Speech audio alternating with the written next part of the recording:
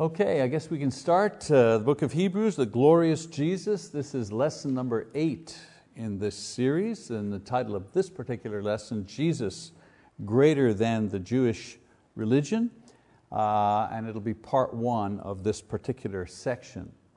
We're also going to be reading out of Hebrews chapter 8. So if you want to follow along in your Bibles, you open them up to Hebrews chapter 8. So let's review our outline to see where we are in our epistle here. Last lesson we finished the section showing Jesus' superiority as high priest as compared to Aaron. Aaron was the high priest, the Old Testament, but Jesus, of course, and the writer is comparing the two, and he's demonstrating how Jesus is superior as a high priest.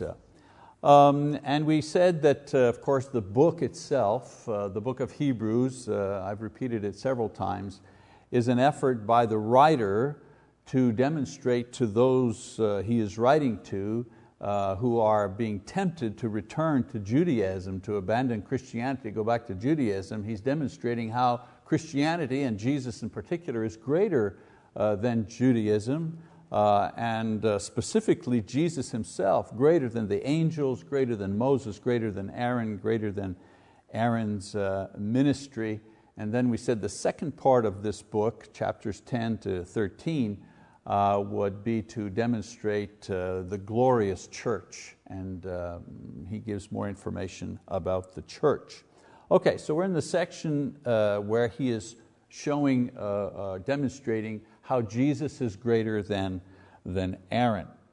And so he says that in doing this, he's comparing the two. So he says, well, Aaron and the descendants of Aaron, who were high priests, they were appointed by the law. They were temporary. I mean, they were human beings. They died and eventually had to be replaced. They were sinful. They were people, and because they were people, they were sinful. And then alongside of this, he demonstrates that Jesus, as a high priest, is appointed not by the law, but he's appointed by God himself, and appointed by God through an oath. God makes an oath, imagine, the highest type of calling. Also, he's not temporary, he's eternal, because he is the divine Son of God. And it's interesting how the writer demonstrates his eternal nature. He compares him to Melchizedek, this figure in the Old Testament who received tithes and who gave a blessing to Abraham. And he's basically saying Aaron is in the high priests are in the mold of Aaron, the original high priest. Jesus, on the other hand, is in the mold of Melchizedek, this mysterious figure in the Old Testament, suggesting no beginning, no end, and so on and so forth. And of course, as a high priest, Jesus is righteous. There's no sin found in him. So the point was that Jesus is better, therefore don't abandon the greater for the lesser. That's always the argument that he's making throughout the book. This is what you have. Do not abandon this to go back to what you had in the past. It's not as good. Okay, so the final section in part 1 of this epistle, chapters 8 verse 1 to 10 verse 18, is going to deal with Jesus' ministry. In other words, the author reviews Jesus' work as a high priest and not just his credentials to be the high priest. And what he's going to say about that is the following. He's going to say, first of all, where Jesus works is superior.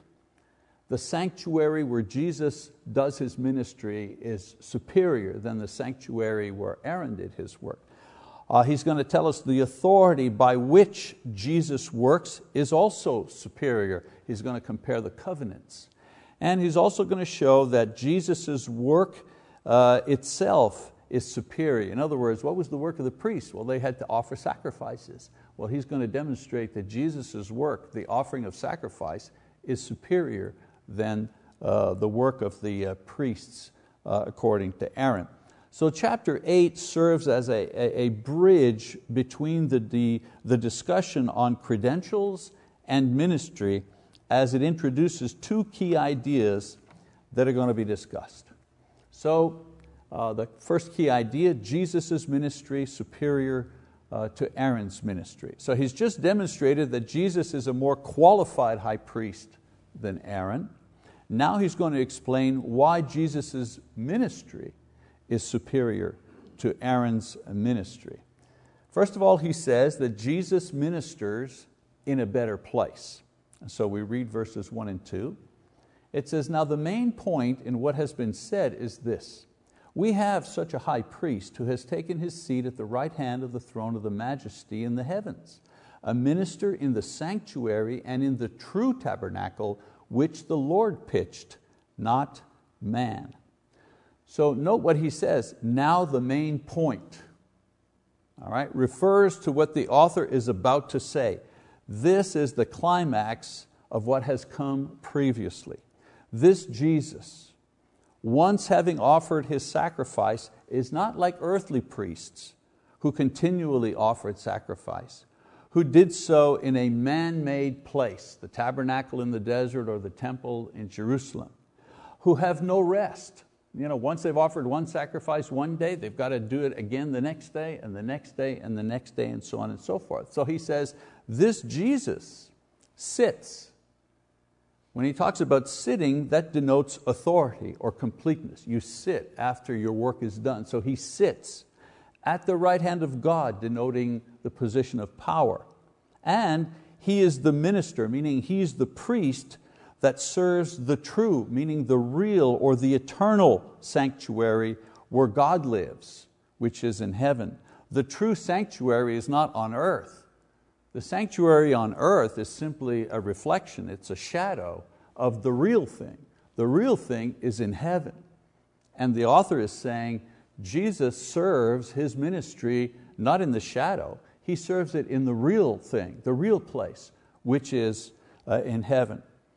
So the conclusion is the place that He ministers is superior. So let's keep going, verse 3. He says, for every high priest is appointed to offer both gifts and sacrifices, so it is necessary that this high priest also have something to offer. So he introduces, or he reintroduces the idea of Jesus' sacrifice, meaning the thing that He offers, but he doesn't develop the thought of it quite yet.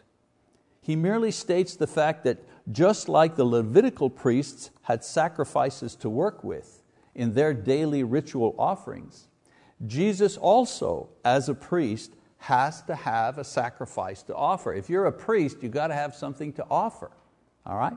So he's already said that Jesus' sacrifice was Himself, but he's merely preparing his audience for another discussion on this point a little later on. So take the point, keep it in mind. We're going to go back to it in a moment. So let's read verses 4 and 5.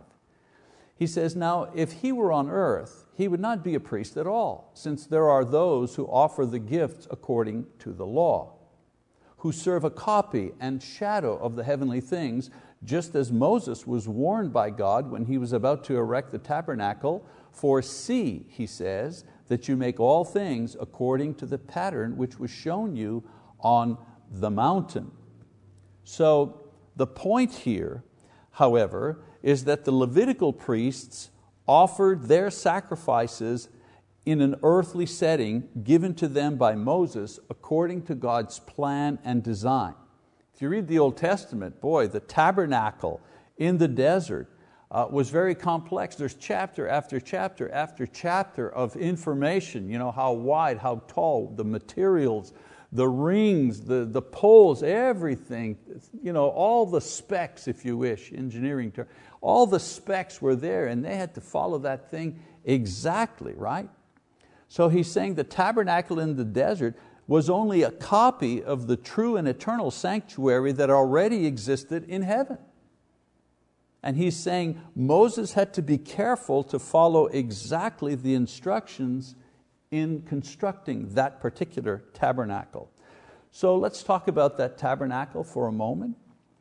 The tabernacle had 2 compartments and very few furnishings. It was where the priests did their work in offering sacrifices.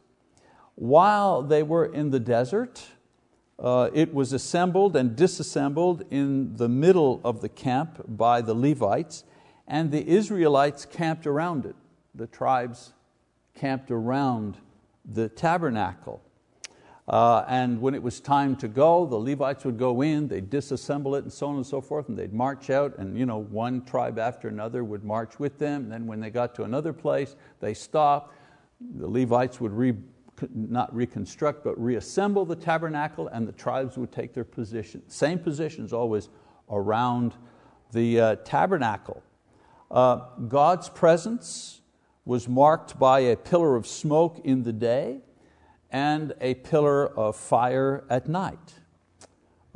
Its construction and furnishings were designed by God, and it was the model for the temple that would later be built by Solomon in Jerusalem.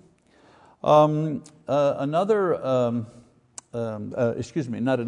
author is showing his readers the difference between where the ministry of the old high priest took place and where the ministry of the new high priest takes place. They, imperfect, temporal, they served in a copy or shadow of the true sanctuary where Christ, the righteous and eternal high priest, serves in heaven. And yet we know that the earthly sanctuary was something to behold. I mean, it was amazing, just the tabernacle in the desert. And of course, the temple that Solomon built, it was sumptuous, gold, and just a magnificent, nothing like it. And yet, this was simply a shadow, simply a reflection of the true tabernacle, the true sanctuary, which is in the spiritual realm. So that's the first thing he says. He serves, the high priest, Jesus as a high priest, he serves in a better place than Aaron the high priest. Then he says, Jesus ministers according to a better covenant. There's another difference. Now the author adds another argument to his presentation of the idea that Jesus' ministry is superior to Aaron's. Not only does Jesus' ministry take place in a better place, as I mentioned, but he does so by the authority of a better covenant which he mediates. So we got two words here that we need to look at, examine. The first word is covenant. The word means agreement, but God's covenant with men were promises which He bound Himself to keep. I hear people sometimes talk about covenants as contracts, and they describe them as contracts, like business contracts, but this is not so. This is not accurate, because in a business contract, a contract is negotiated by two parties, with each party contributing ideas and requests and demands and so on and so forth, and we kind of negotiate till we all agree. That's a human contract. And then it was ratified by some sort of agreement once everyone was satisfied, a seal, a handshake, something. Okay. God has used covenants or promises to progressively reveal His ultimate plan of saving man and granting His eternal and blissful life with Him in heaven. And the way that He's kind of by piecemeal revealed this plan, one of the ways, is by the covenants that He's made with man over time. And so because of sin, men are slow to understand God's will and God's way, and so God reveals slowly what He was doing through a series of promises and covenants. And let me just give you these things very briefly. For example, there's we talked about a covenant. There's the covenant with Noah. What was the covenant or the promise? You can switch these two words, covenant or promise. What was the promise to Noah? Well, it was not to destroy the earth again with a flood and to guarantee the seasons despite man's failures. That was a covenant. I promise you, he said, I promise you, the earth will not be destroyed again by a great flood. And imagine the people living in those times, without that promise. Every time the rain started to fall, they might have wondered, are we going to have another flood? Are we going to be wiped out again?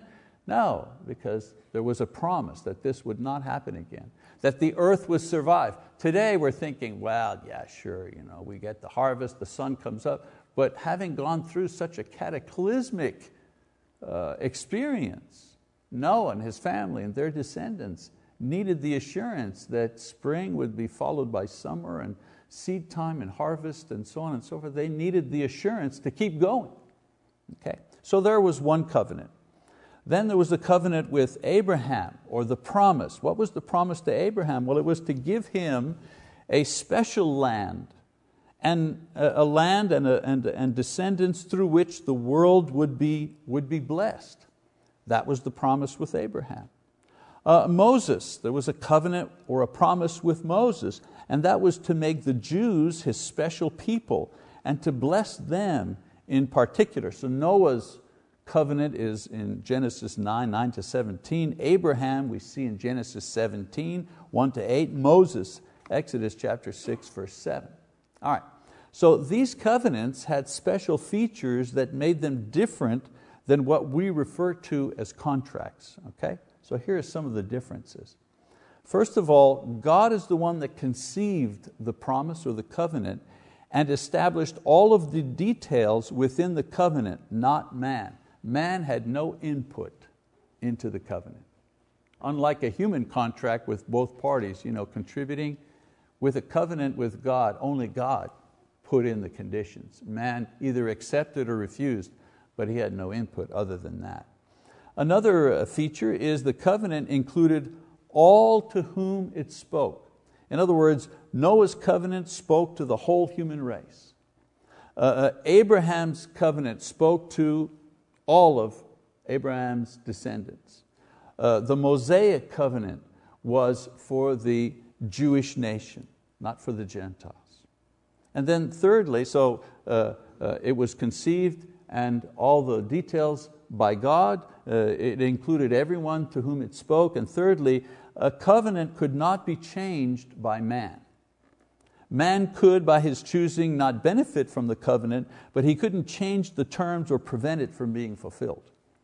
So he could, man could choose to drown himself, Noah's covenant, or could refuse to be circumcised in Abraham's covenant, refuse the circumcision, not to be part of the covenant, or disobey God's laws and separate himself from the nation of Israel during Moses' covenant. Man had the freedom to do those things.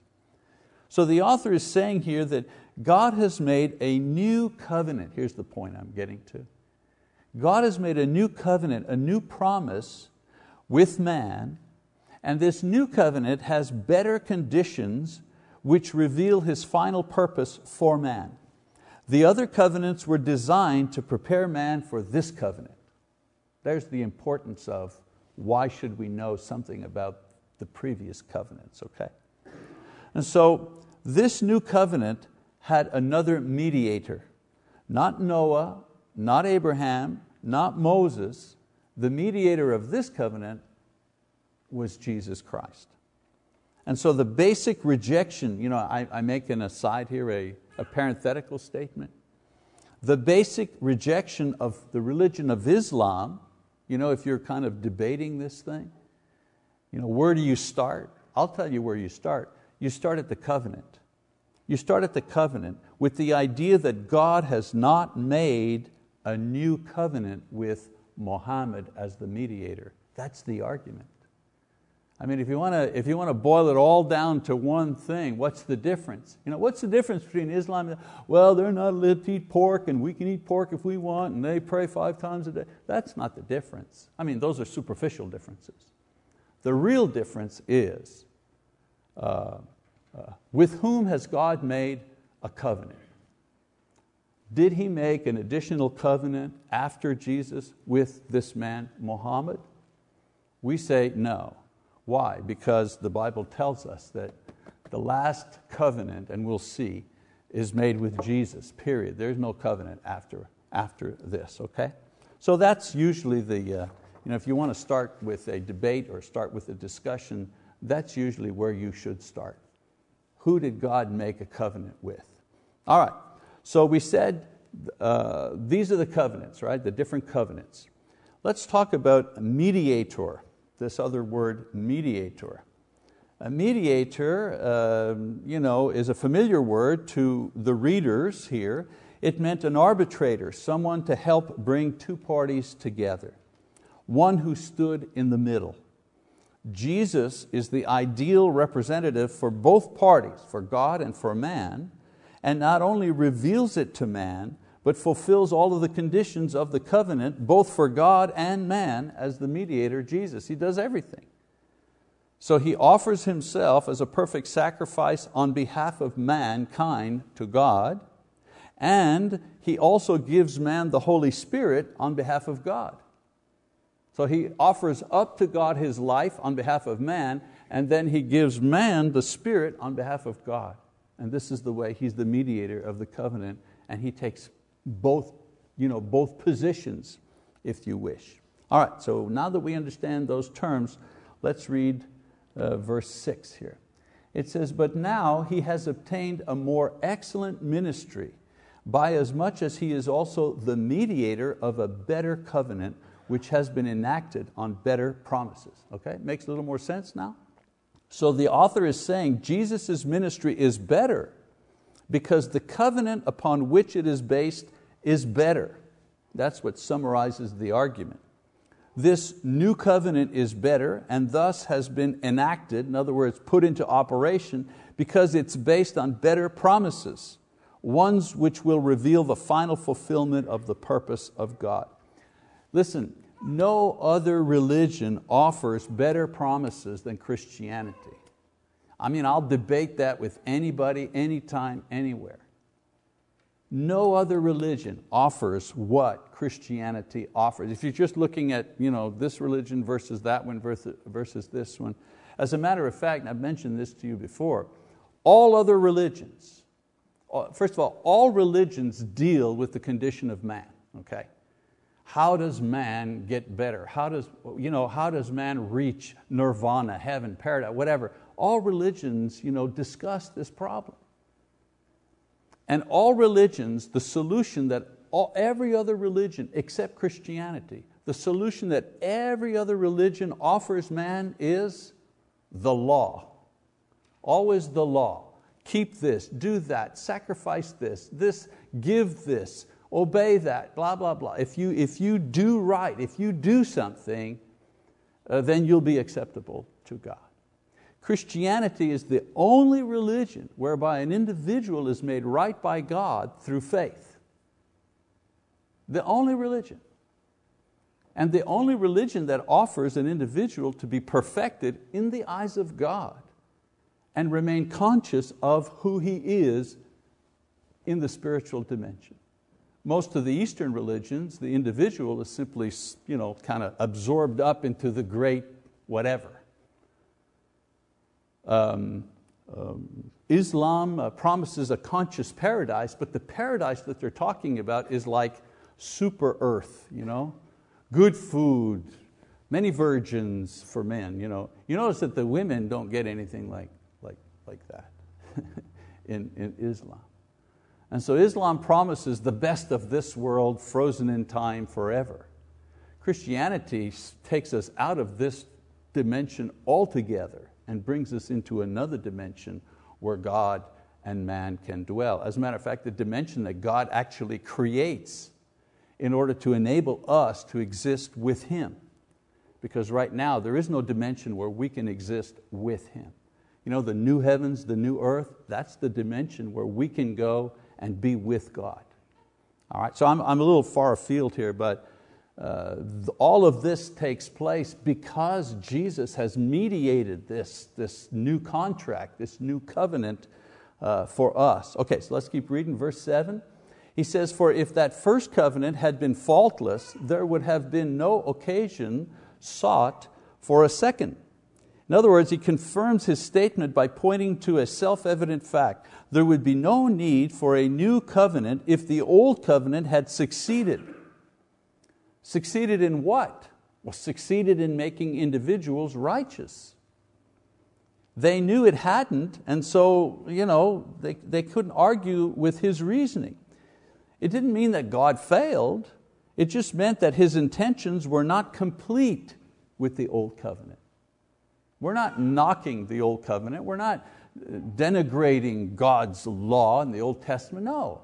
We're just saying that was not yet the complete fulfillment of His purpose for mankind. That's all. Verse 8 and 9. He says, for finding fault with them, He says, and now He's going to quote here Jeremiah. He says, behold, days are coming, says the Lord, when I will effect a new covenant with the house of Israel and with the house of Judah. Not like the covenant which I made with their fathers, the old covenant, on the day when I took them by the hand to lead them out of the land of Egypt, for they did not continue in my covenant, and I did not care for them, says the Lord. So he quotes Jeremiah 31:31, an Old Testament prophet, to show that even 6 centuries before Jesus, the setting aside of the covenant with the Jews would be necessary. Not because God could not fulfill its promises to bless them, but because they could not live within the conditions of the covenant given to them by God. So he's saying to them, look, you people, you want to live in the old covenant, you want to go back to Judaism, meaning you want to go back to that old covenant? Your ancestors couldn't live under that old covenant. And Jeremiah the prophet 6 centuries ago articulated the idea that you could not live under this covenant. You couldn't obey the law perfectly. And so the prophet says that a new covenant would be necessary. A new covenant would be given. So the writer is saying, hey, this is not an idea we just made up here. This idea of the new covenant, this is not something Christianity imagined. He goes all the way back to Jeremiah, 6 centuries before them, for us 16 centuries, but he goes back 6 and he says, Jeremiah said it himself to the Jews. You people cannot succeed under this covenant. It'll be necessary to create a new covenant. And so the Hebrew writer is saying, what I'm talking to you about is what the prophets prophesied. What's happening here with Jesus is that new covenant he was talking about, it's here. And Jesus is the mediator of it. So a different type of covenant was necessary, and the author of Hebrews is saying that this covenant has now been enacted by Jesus Christ. Now for us, again, this is the study of Hebrews, it's a little complicated, But if you were a Jew in the first century, this proof text was absolutely important for you to understand in order to continue on in your Christian faith. As North Americans, if we're not believers or if we're non-Christians, we have a little smack of Christianity behind us and we start studying the Bible, whether the old covenant or new covenant is effective, that's not usually a question. I mean, in 37 years of ministry, I don't think a single person has ever asked me that question when I studied the Bible with them. Oh yeah, am I still under the old covenant? Is the old covenant still important for me? No. People don't ask that question, but if you were a Jew, it was important. And so he now talks about the conditions of this new covenant. So in the final section, we can see from the passage that the author has quoted from Jeremiah the nature of this new covenant that was to come. 3 features. First of all, the new covenant is inward and spiritual. That's in verse 10, he says. For this is the covenant that I will make with the house of Israel. After those days, says the Lord, I will put my laws into their minds, and I will write them on their hearts, and I will be their God, and they shall be my people. So the Old Testament had the externals of ritual and God's commandments and His will, and these things were written on stone for everyone to see and to learn and to be measured by. Because what was the purpose of the law? The commandments and everything. What was the purpose of the law? Well, the purpose of the law wasn't to make you a better person. Fortunately, so many people, even today, think the commandments are there to help them become a better person. No. The purpose of the law was to demonstrate that you were a sinner. That was the purpose of the law. In the Old Testament, all the rituals of the temple and the tabernacle, the rituals were there to show the people that they were not worthy to come before God. They were reminded over and over and over again that they're not worthy. And the law showed them why they were not worthy, by exposing sinfulness. So the new covenant, in this new covenant, men would know God's laws. They would have the willingness and the hunger and the thirst to do His will, because they would have a sense of Him from within, not just outwardly through religious rites, but inwardly through intimate knowledge of God. How? In Acts chapter 2, 37, 38, where Peter is preaching the gospel on Pentecost Sunday, and they say, "Men and brethren, what shall we do?"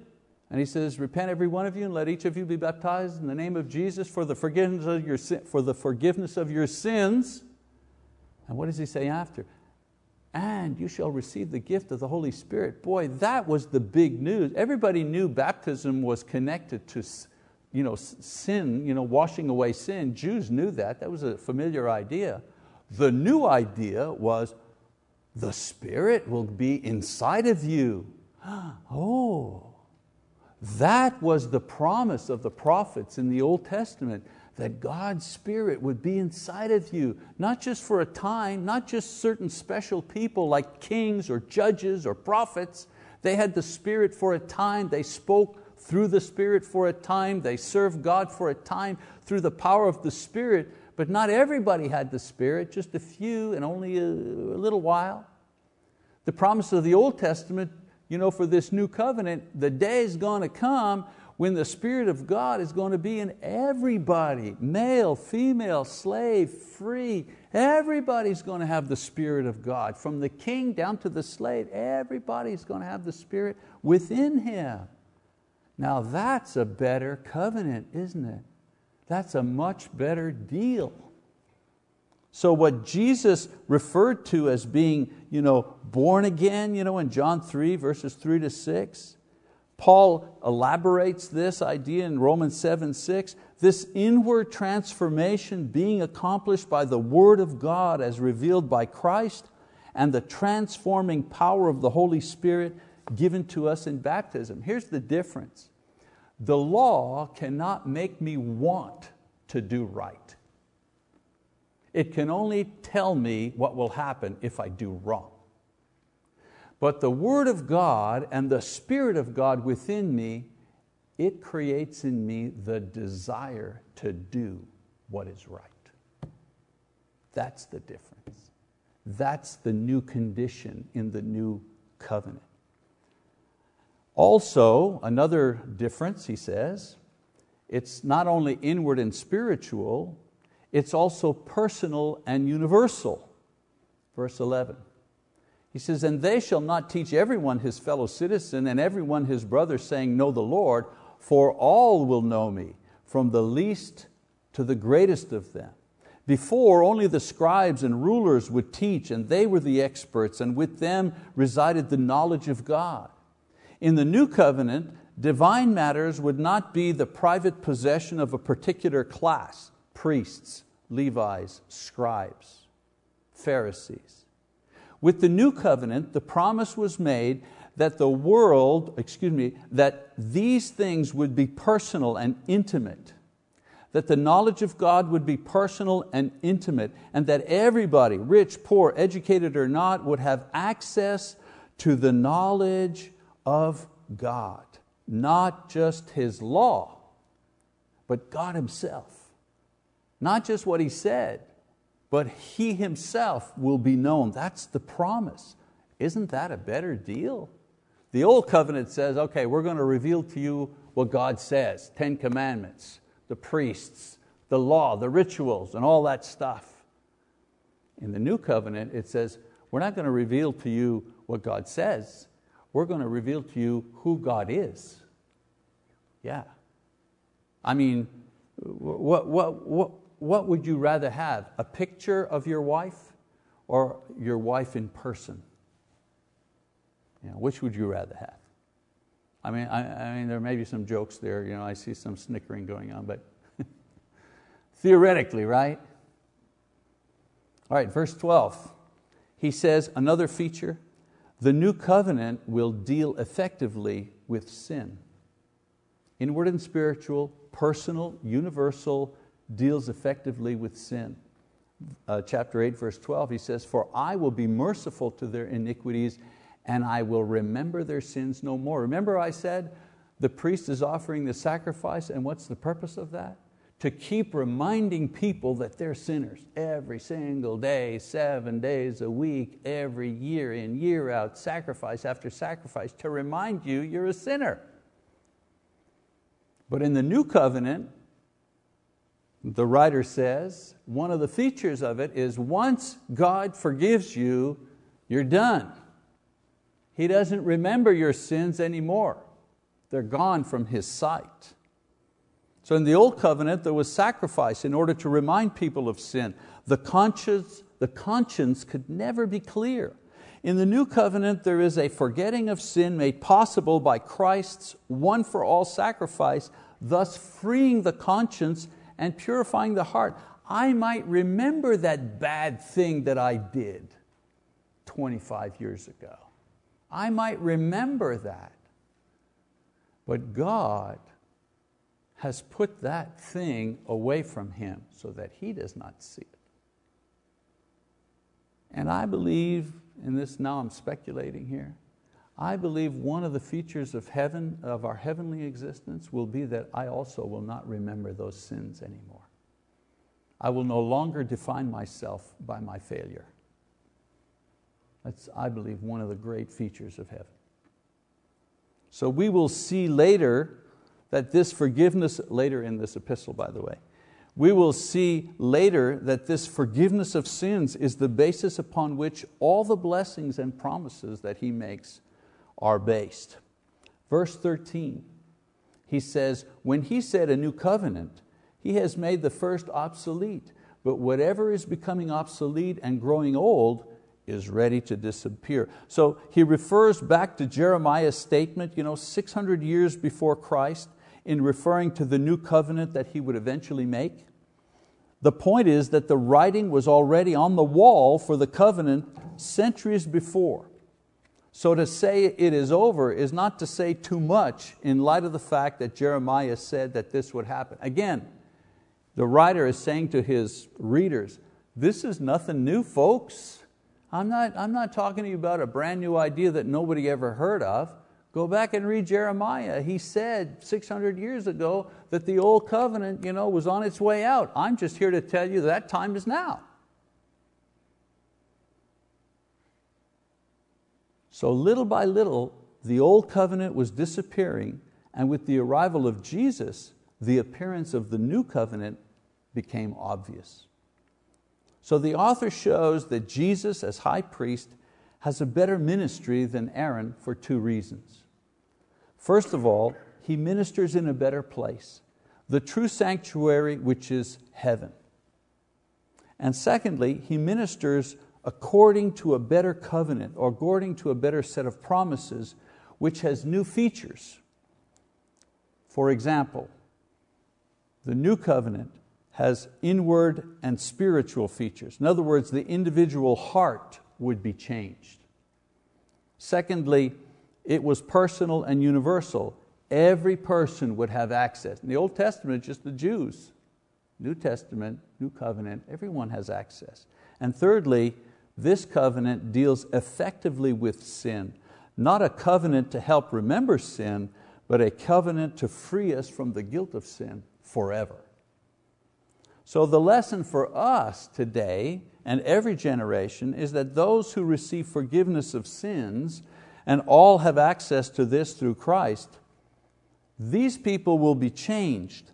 They'll be born again. They'll be new creatures. How? From the inside out. From the inside out. So we need not be discouraged when this doesn't happen all at once, or it's not a steady thing. We have highs and lows. We need to remember that the change in us, in Christ, is based on God's covenant, not our ability or our willpower. I repeat that again. The change in us in Christ is based on God's covenant. In other words, He has promised to change us from the inside out. And so we say, well, what is my job? My job is to submit to the Spirit. Let Him work. Stop fighting Him. When your conscience says do this, then do it. If your heart says don't do that, then don't do it. If the Spirit is moving you to take a step in a certain direction in ministry, stop fighting Him. Just do it.